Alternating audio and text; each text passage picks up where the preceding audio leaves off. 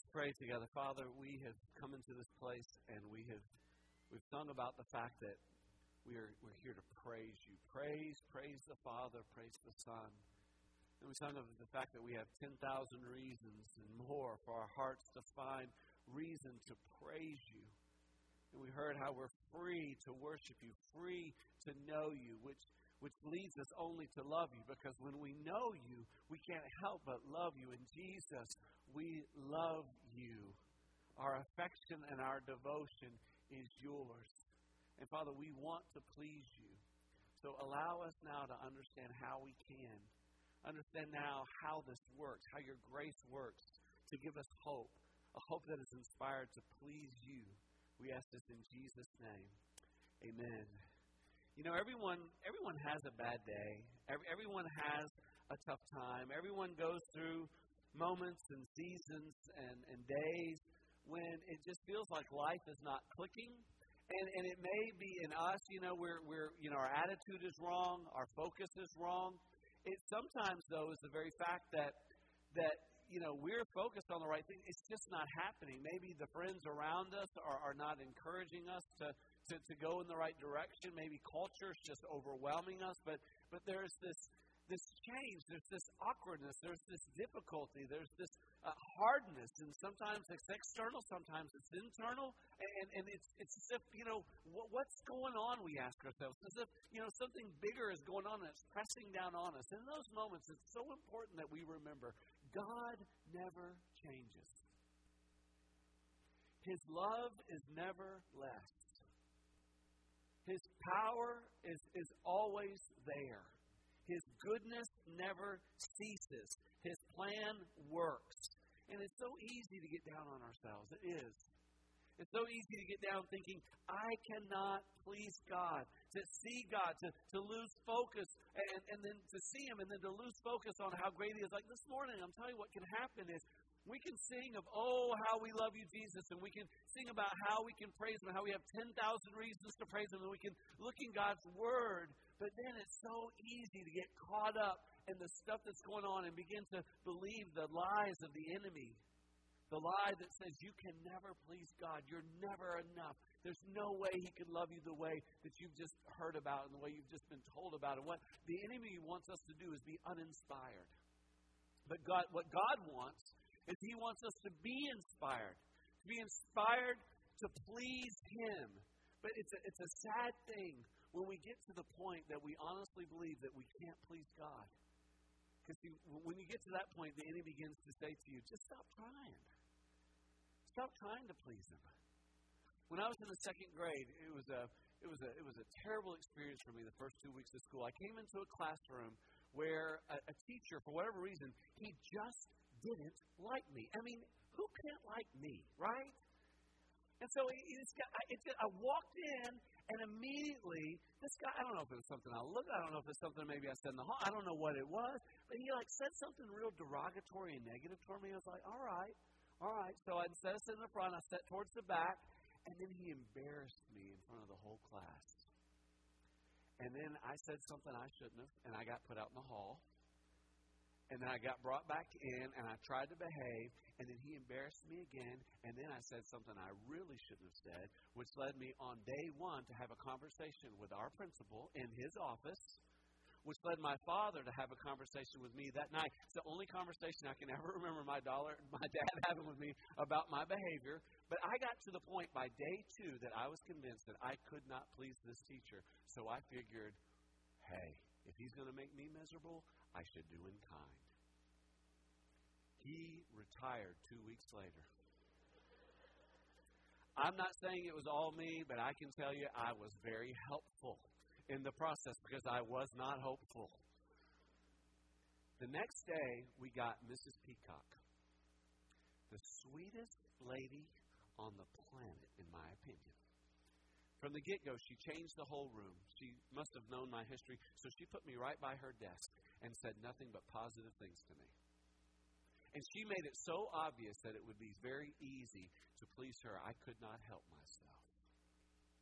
If you would have seen me at the end of school as opposed to the beginning of school, you would have thought that there may have been a demon exorcism that had occurred in the process. But you know what really happened? It was very simple. I was a kid who believed I couldn't please this teacher, so I quit. And then I found a teacher that I could please, and I could not help but pursue and to seek out that pleasure, that joy. You know, there's a pleasure that happens when you know that you're pleasing the one you're under authority of. It's this way for kids. When children know that they're pleasing their parents, there's less anxiety and stress. There's more energy.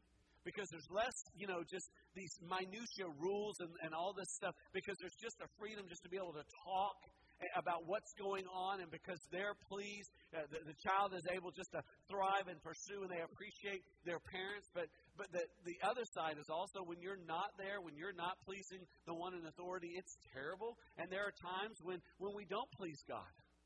And when we don't please God, it's because we're choosing to live in sin. It says here in Isaiah 57:17, because of the iniquity. This iniquity is this ongoing desire to turn away from God. Iniquity is not just a sin, it's a spirit of sin that says, I'm not going to seek to please God. Because of the iniquity of his unjust gain, I was angry. I struck him. I hid my face when he was angry. But he went on backsliding the way of his own heart. And that's what happens when you decide you can't and won't please God. There is this backsliding. There is this negative feeling, not only about God, but about yourself. And so you just fall into patterns. But even then, God has a plan. It says later in Isaiah 57, I've seen his ways, but I will heal him. I will lead him and restore comfort to him and his mourners, creating the fruit of the lips. Peace, peace to the far and to the near, says the Lord. And I will heal him. God has the power to take us and transform us into people who can actually please him. Now, the enemy wants us to believe that we can never please God, and he wants us to stop trying. God wants us to know his love, and for that love to give us hope, and for that hope to inspire us to believe that we can please God. And that's what our text is about today. Our text today points to the lie of Satan and to the hope of the truth of God's Word. If you've got your Bible, and I hope that you do, take it out and turn with me now to 1 John chapter 3. We're now in verses 19 through 22. We are in the year of hope. We're discovering what hope is, and to do that, we're going verse by verse through 1 John. And today we're in 1 John chapter 3, verses 19 through 22. Let's all stand together as Jax Buchanan comes up. Jax is going to read our scripture for us today. Jax, are you ready, buddy? Yeah. All right, go for it. By this we shall know that we are of the truth and reassure our heart before him. For whenever our heart condemns us, God is greater than our heart, and he knows everything. Beloved, if our heart does not condemn us, we have confidence before God. And whenever we ask, we receive from him, because we keep his commandments and do what pleases him. The Word of God. Thank you, Jax. If you would, go ahead and be seated. This hope that God gives us is a powerful hope. It's unlike any kind of worldly hope, because the hope God gives, it's unique and it's powerful. I don't know if you read Scotty Smith's prayer yesterday, but a part of that prayer was this: Father, flood my heart with insight into hope that you have secured for us as your children. A living hope, a hope of glory, an anchor of certainty in a world of ebbing and flowing chaos. The hope that God gives us is built on his mercy, not on our merit. Please get that. Our hope is built upon the work of Jesus Christ. And that work of Jesus Christ gives us hope. And this hope is unlike any other hope. It's a living hope. It doesn't die. It doesn't fade. It lives. It thrives because it is of God. And it has the power of God. And it gives us this sense of what is to come and an anchor of certainty. We can know, yes, the world's going to change. Our moods are going to change. Our lives are going to change. Our circumstances are going to change. Everything is going to change around us. But God never changes. His love never changes. His power never ceases. His plan never loses its purpose. God is always God. And because he has loved us and because what he has done, we can have hope. And that hope inspires us. That hope inspires us to please God. And when we please God, we have peace and joy in our hearts, the very thing we were designed by God to have. And so what we see happening in our text today is what it is like to please God and what blessings come and what it is God has inspired us to do. So take note as we look at the text this morning. Write this down. Hope is inspired to please God when we live the faith we proclaim. It's when we're living the faith that we proclaim that our hope is inspired to please God. Now, to again get the sense of verse 19, we need to go back to verse 18. We unpacked this last week, but let me just again read it. Little children, let us not love in word or talk, but in deed and in truth. And so, faith, when it's real, is lived in deed, that is action, and according to truth. And then it says in verse 19, by this we shall know that we are of the truth and reassure our heart before Him. God calls us to love in deed and truth. And indeed, God calls us to love, not in theory, but in action. To actually live out what we love. Look what it says in Ephesians chapter 5, verse 1 and 2. Therefore, be imitators of God as beloved children and walk in love, as Christ loved us and gave Himself up for us, a fragrant offering and sacrifice to God. The way that we live in this love is, first of all, to live in and love Jesus Christ. When we live in and love Jesus Christ, it changes who we are. And we're no longer depending upon ourselves. We're depending upon the power of God. And the power of God does not disappoint us because it never changes. His love never changes. And because His love is in us, we can now love others the way He has loved us, with forgiveness and consistency. And we can do it in truth. Again, remember, in verse 18, we are to love in action and in truth. We are not to be deceitful. We don't have to pretend. We don't have to say something is true when it's not. We can actually love in truth. Again, back to Ephesians chapter 4, verse 15. Rather, speaking the truth in love, we are to grow up in every way into Him who is the head, into Christ. It is through understanding and speaking the truth. It is by acknowledging the truth. Not by saying, oh, I got to give myself a pass on this one. I'm doing okay. It's all right. You know what? I know I'm not doing what I need to do, but no. Truth. Where are we? What's going on? What are the facts? And we are free because God loves us to deal with the facts. We can deal with the reality of what is going on, and then we can live out His love. We can live out our faith. And when we live by faith, our hope is assured. And when our hope is assured, our hope is inspired to please God. There's nothing worse than living with the fear that God is not pleased with you and there are probable consequences to your disobedience. That's a terrible way to live.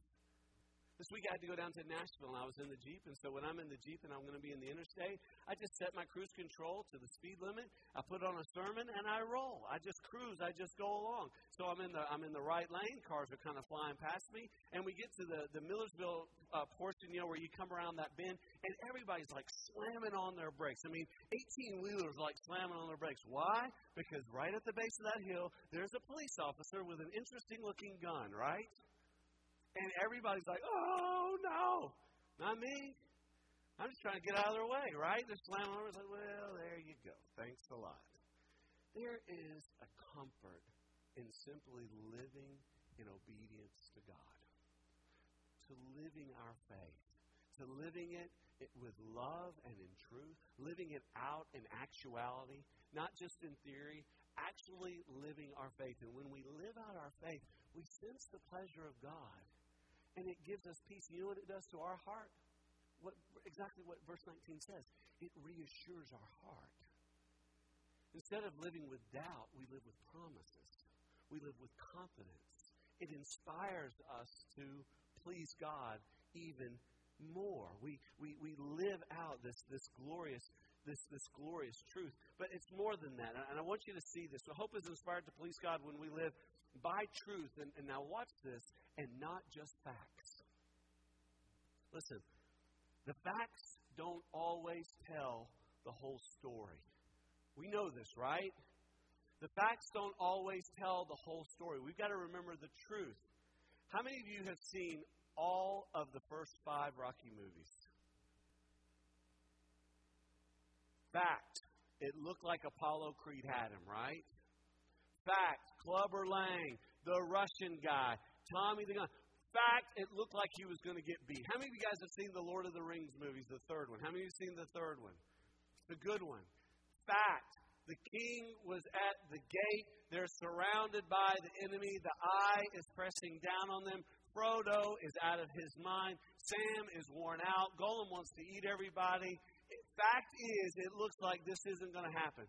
How many of you saw the first Star Wars, the very first one? You saw that one? Remember, the Death Star was in range of the rebel force, right?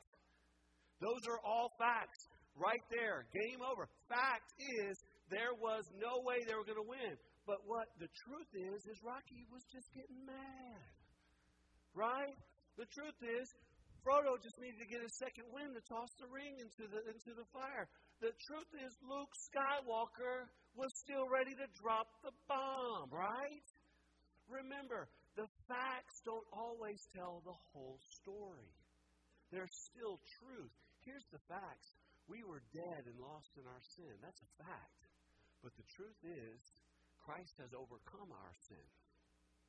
The fact of the matter is Jesus, God in flesh, was dead in that grave, having been crucified. That was a fact. But the truth is, God had promised that He was going to raise Him, and He was raised. That was the rest of the story. The fact is that we live in a dark world, overwhelmed and under the control of Satan. But the truth is, our God is sovereign, and Jesus is going to return, and He's going to restore all things. Do you understand the difference between just the facts and the truth? Satan wants us to focus on the facts. And the facts are these. We are unworthy of God.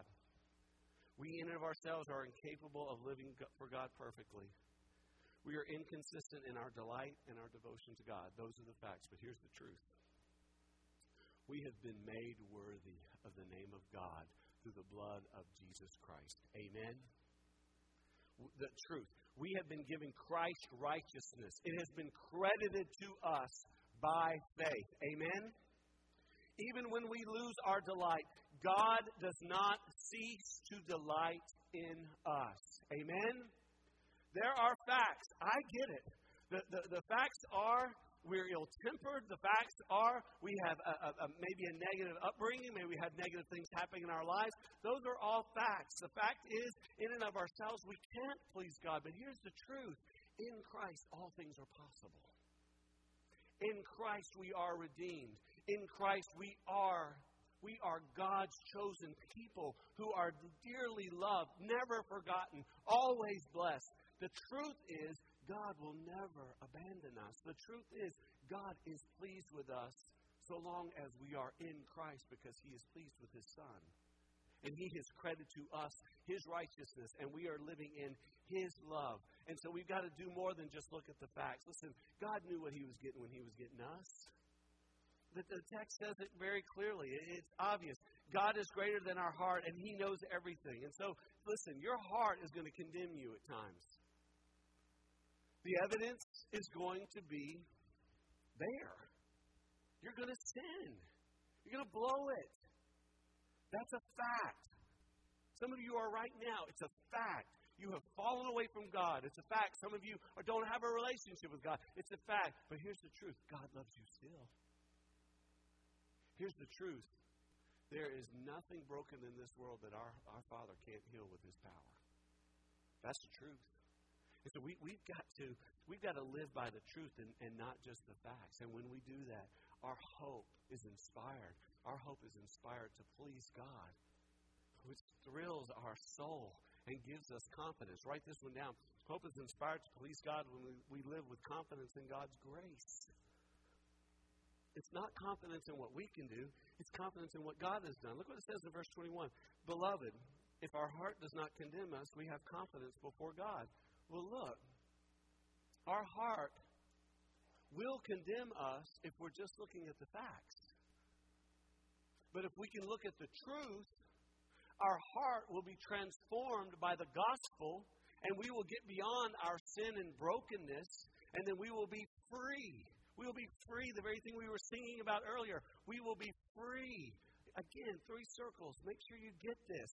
God's design is that we be free to worship Him, that we be free to live for Him and love Him and to delight in Him. But we don't. Why? Because of sin. What does the sin create? Brokenness. Did God abandon us here? No. These are the facts. We have sinned. There are broken relationships. There's brokenness in our life. And our hearts, if left alone to just the facts, we would be condemned. We would condemn ourselves. But here's the good news. God has not left us to ourselves. God has not abandoned us to our own devices. God has not abandoned us to the facts. Instead, He has come to give us good news, the truth, that Jesus is God, and God has come in flesh to pay for our sin, to give us His righteousness, to conquer death. He is alive, and so we can repent of our sin. We can acknowledge to God, God, I'm wrong. Those facts that are stacked up against me, they're all true. But You love me, and You died for me, so please forgive me. We repent, and we believe what Jesus has done. And what does that do? It sets us free to recover and pursue God's design.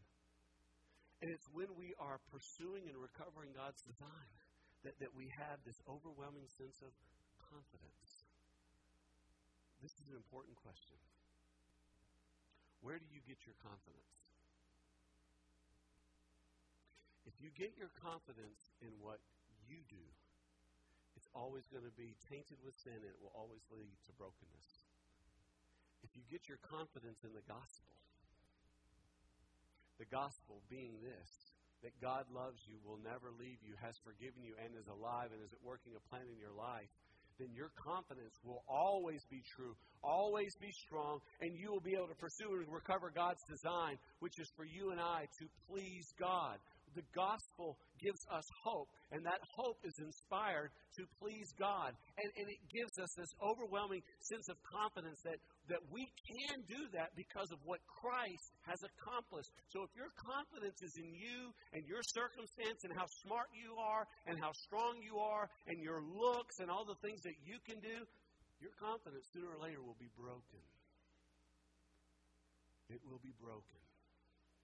But if your confidence is in Christ, Christ won't be broken.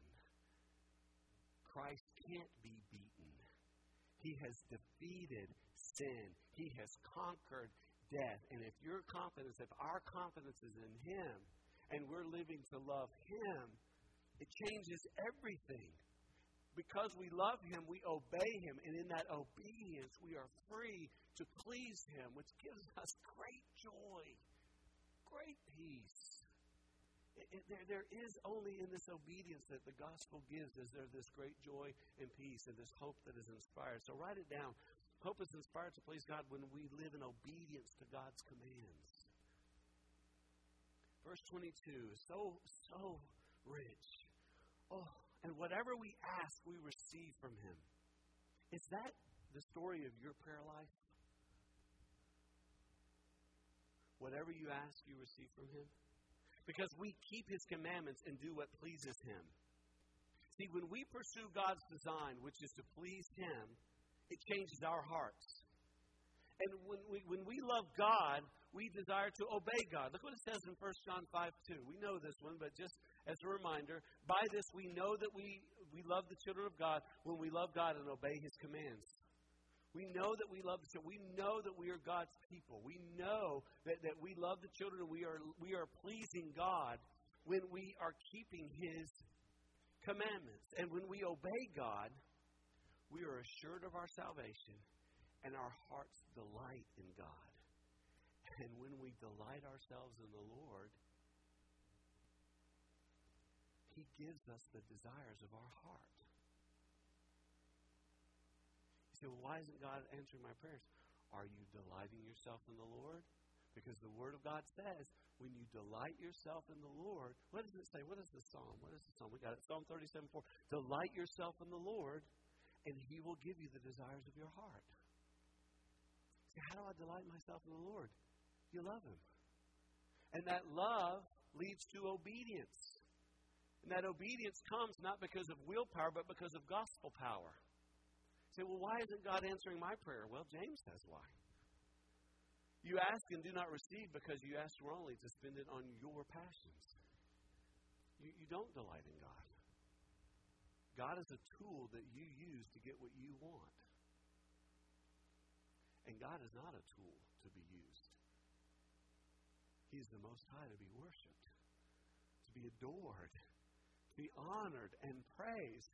And when He is in His right place, when He is our adoration, when He is our praise, our desire changes. But here's what's happened to some of you today. And it happens so easy. It happens in me all the time. Is that we get sidetracked and we get out of the practice of delighting and obeying God. And so we get focused on other things other than Him, and we lose the passion and the desire, which affects our soul. You know, right now there's all kinds of really good products out there that people can buy and purchase that will help them over, one of them's like 24 days, another one's over like 60 days or more, where a person can participate in their program and use these products for dietary sustenance, and it will actually enable them to lose weight and begin to exercise. And one of the criticisms is, as people say, oh yeah, but as soon as it's over, they're probably going to gain more weight, and they're probably going to fall into worse eating patterns. And you know what? That's true. Maybe they will. But I'm going to tell you what I've seen happen. I've seen people be able to get a handle on their appetite and begin to exercise and to begin to delight in health, to delight in feeling better, to delight in strength they didn't have before, to delight in being at a good weight. And you know what that delight has done? It's created a desire. And that desire overrides other desires. So the desire to live healthy overrides the desire to eat something that tastes good or to take a nap instead of going for a jog or a walk. So it is in the Christian life. The gospel comes, and the gospel allows us to be made whole in Christ. And that affects our desire. That desire becomes to please and to honor Him. Now, there are other desires in our flesh that would say, don't trust God. You can't please Him all the time. You're going to fall off the bandwagon. You're not going to be able to sustain this. And all of those facts are probably true. But don't forget the truth.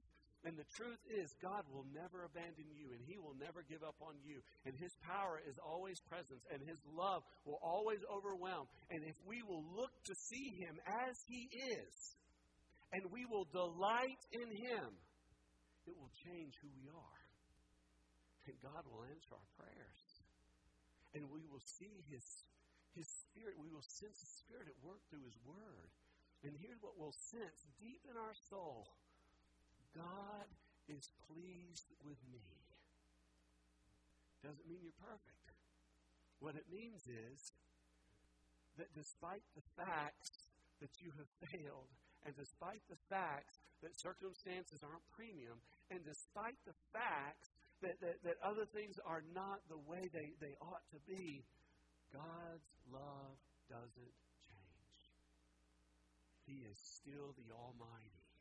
He cares about you. And the fact that you trust Him, delight in Him, and love Him, and in that love, obey Him and honor Him, His pleasure is felt deep in your soul. And that pleasure of pleasing God inspires you with hope to please Him more. Now, here today, there are those who would maybe say, I've got Christianity. I got Christ in my back pocket. I made this decision. Or there are some who would even say, you know what? I believe in God, or I'm trying to believe in God, and I'm trying to do my best. But I'm going to tell you, that will not do. Until you are right with God through faith in Jesus Christ, you will never please God. And until you please God, you will never delight in God. And if you don't delight in God, you won't love God. And if you don't love God, you won't obey God. And God won't bless you, because God doesn't bless sin. So there are some today as we sing about the love of God in just a moment, you need to come and get on your knees and you need to repent and believe and say, God, forgive me because I've been delighting in earthly, worldly things, and you are my delight. You are my salvation. You are my hope. Forgive me, and He will save you.